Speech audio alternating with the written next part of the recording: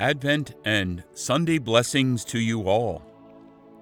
This is the Lord's Day, the day of resurrection that commences a new week and offers a new opportunity to be drawn by grace more deeply into the paschal mystery of Jesus Christ. Through the gifts of the Holy Spirit, may each of us graciously respond to Jesus' invitation to live more deeply his passion, death, and glorious resurrection and ascension, and be drawn into loving communion with God our Father. You are listening to Encountering Jesus with the Church Fathers, a podcast pondering patristic commentary and insight on the sacred scriptures, the sacred liturgy, and living as a disciple of Jesus Christ.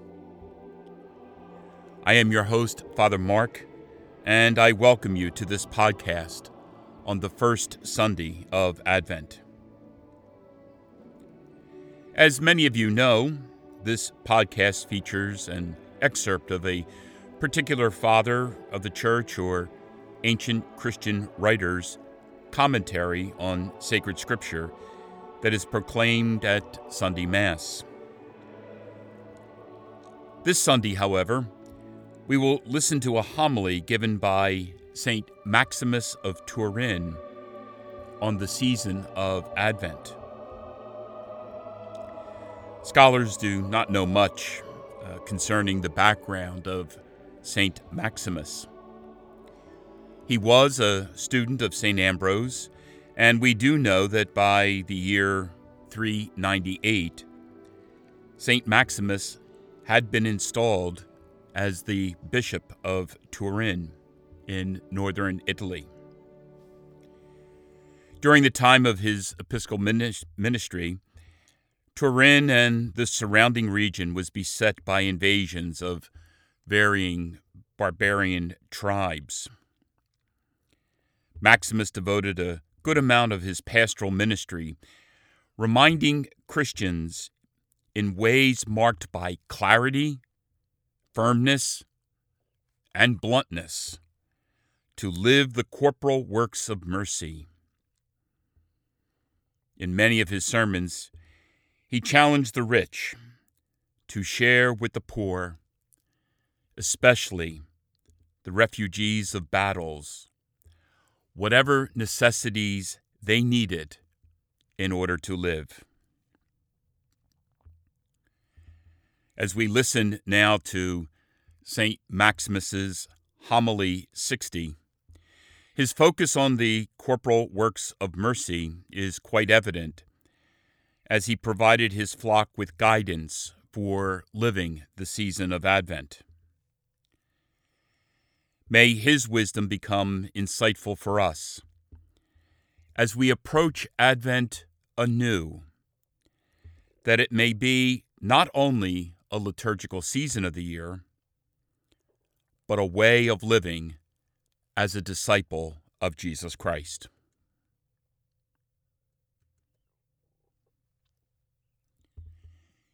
You well know what joy and what gathering there is when the birthday of the emperor of this world is to be celebrated. How his generals and princes and soldiers, arrayed in silk garments and girt with precious belts worked with shining gold, seek to enter the king's presence in more brilliant fashion than usual. For they believe that the emperor's joy is greater if he sees his household engaging in a more elaborate preparation, and that he will be happy to the extent that they throw themselves into his celebration. And so, inasmuch as the emperor, being human, does not look into hearts, he may see their love for him by looking at how they are dressed. Thus it happens that whoever loves the king more devotedly attires himself more splendidly. And since they know that on his birthday he will bestow generous gifts on his servants and on those who are considered to be insignificant and mean in his house, they first hasten to fill his treasuries with a variety of rich things, so that an abundant largesse might not be wanting for as long as he wishes to dispense it, and so that the desire of the giver might not exceed the substance of the gift. They do these things carefully then, because they hope for a greater recompense for themselves in return for their care. If, therefore, brethren, those of this world celebrate the birthday of an earthly king with such an outlay for the sake of the glory of present honor, with what solicitude ought we to celebrate the birthday of our eternal King, Jesus Christ, who in return for our devotion will bestow on us not temporal, but eternal glory. Nor will he give us the administration of an earthly honor, which comes to an end when someone else inherits it, but the dignity of a heavenly empire which has no end. The prophet says what kind of reward this will be. Quote, "Eye has not seen, nor ear heard, nor has it entered into the human heart what the Lord has prepared for those who love him." Unquote. With what garments does it behoove us to be fitted out? But I have said us, which is to say our souls, since Christ our King does not demand splendid clothing so much as loving souls. He does not look at bodily ornaments, but considers the hearts of the deserving. Nor does he admire the workmanship of a fragile belt girding one's loins, but rather that of a strong chastity, restraining wantonness for the sake of modesty. Let us seek, then, to be found before him, proven in faith, bedecked with mercy, and arrayed in virtues. And whoever loves Christ more devotedly is more shiningly intent upon the observance of his commands, so that he may really see that we believe in him when we so shine on his feast day. And the purer he sees us, the happier he is. Before many days, then, let us make our hearts pure. Let us cleanse our consciences and purify our spirits, and, shining and without stain, let us celebrate the coming of the spotless Lord, so that the birthday of him whose birth was known to be from a spotless virgin may be observed by spotless servants. For whoever is dirty or polluted on that day will not observe the birthday of Christ and fulfill his obligation. Although he is bodily present at the Lord's festivities, yet in mind he is separated by a great distance from the Savior. Nor can the impure and the holy, the avaricious and the merciful, the corrupt and the virgin keep company. Indeed, an unworthy person commits an offense when he intrudes himself and does not announce himself. For although he wishes to be courteous, he appears insulting, like the one in the gospel who, in the midst of the saints, was invited to the wedding and dared to come without his wedding garment. And although some were bright with righteousness, others were brilliant with faith, and still others were resplendent with chastity, he alone, contaminated by his filthy conscience, was despised by all the shining ones because of his unsightliness. And the more the holiness of the blessed ones reclining at table gleamed forth, so much the more was the depravity of his sins manifest.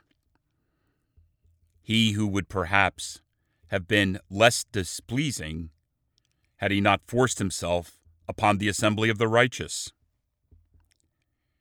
He was expelled then, and carried out by his hands and feet into the outer darkness, not only because he was a sinner, but because, despite the fact that he was a sinner, he claimed the reward of holiness for himself. Therefore, brethren, let us, who are about to celebrate the Lord's birthday, cleanse ourselves from all the filth of our sins.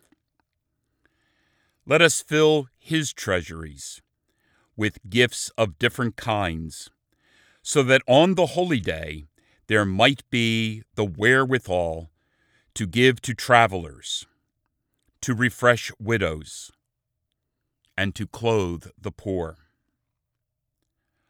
For what sort of thing would it be if in one and the same house, among the servants of a single master, one should vaunt himself in silk, and another should be completely covered in rags? If one should be warm with food, and another should endure hunger and cold?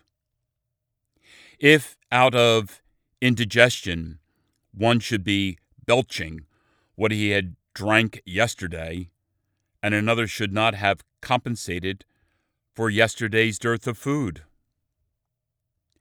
And what will be the effect of our praying?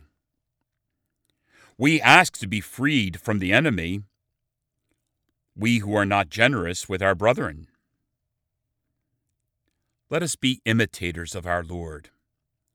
For if he wished the poor to be sharers with us in heavenly grace, why should they not be sharers with us in earthly goods?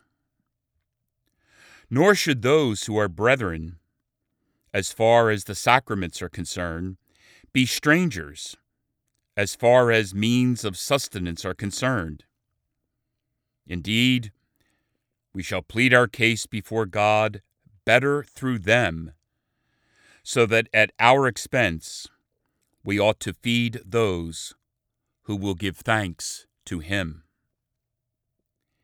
However much a poor person blesses the Lord, it profits the one whose deed prompts the blessing. And as it is written of one, quote, "Woe to that person through whom the name of the Lord is blasphemed," unquote. So it is written of another, quote, "Peace to the person through whom the name of the Lord, the Savior, is blessed," unquote. But what is the recompense of the giver? That someone should act in the quiet of his own home, and through many should beseech the Lord in church, and that while perhaps he would not dare to petition the divinity. By reason of the prayers of many petitioners, he might receive even what he was hoping for. Recalling the assistance of ours, the blessed apostle says, quote, that thanks might be given by the many on our behalf, and again, that your offering might be acceptable, sanctified in the Holy Spirit. Unquote. Saint Maximus of Turin, pray for us. Let us pray. Grant your faithful, we pray, Almighty God, the resolve to run forth to meet your Christ with righteous deeds at his coming, so that, gathered at his right hand, they may be worthy to possess the heavenly kingdom. Through our Lord Jesus Christ, your Son, who lives and reigns with you in the unity of the Holy Spirit, God, forever and ever. The Lord be with you. May Almighty God bless you, Father, Son, and Holy Spirit.